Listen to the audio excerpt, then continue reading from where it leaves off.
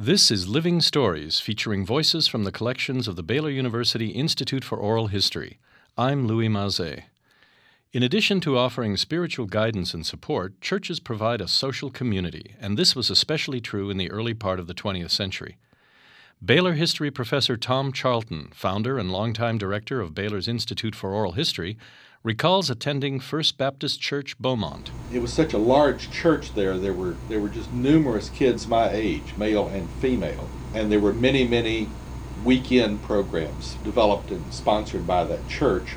I also participated in a lot of church activities at the First Methodist Church. That was just 2 or 3 blocks from the First Baptist Church, and there were a lot of Saturday night dances there and social activities for young people, and so I got to know a lot of the kids who went there. They weren't all Methodists by any means.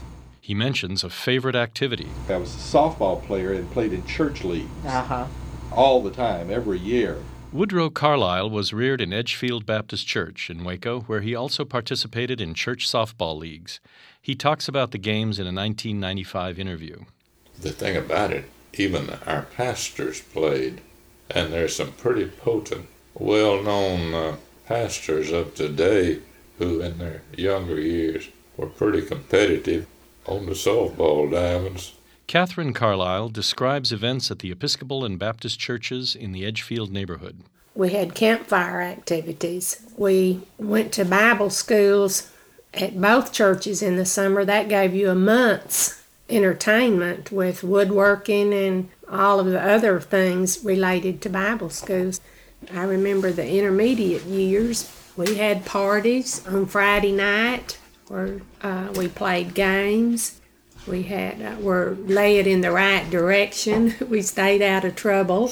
The Carlisles name another social activity at the Baptist church. I think it was every Tuesday night. They had it was called a Mother's Club.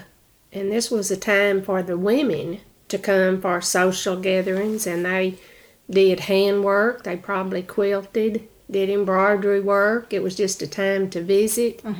The women look forward to every Tuesday night, their night out. That was my mother's big night. Helen Geltemeyer remembers the Clay Avenue Methodist Church of her youth. And then Miss Johnson, whose husband was sent there to be a preacher, she would have some of the prettiest parties for us. Always had dessert of some cute thing, and we just thought that was wonderful. And we played volleyball.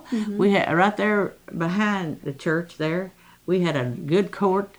And we really did a lot of singing, and sing songs. And my mama always had big groups of women who were always having luncheons. Today, the social aspect of churches remains as important as ever as churches strive to find ways to adapt to the changing culture and reach out to the community. Living Stories is heard every Tuesday on 103.3 FM, Waco's NPR. For program transcripts or more information about the Institute for Oral History, visit us at baylor.edu/livingstories.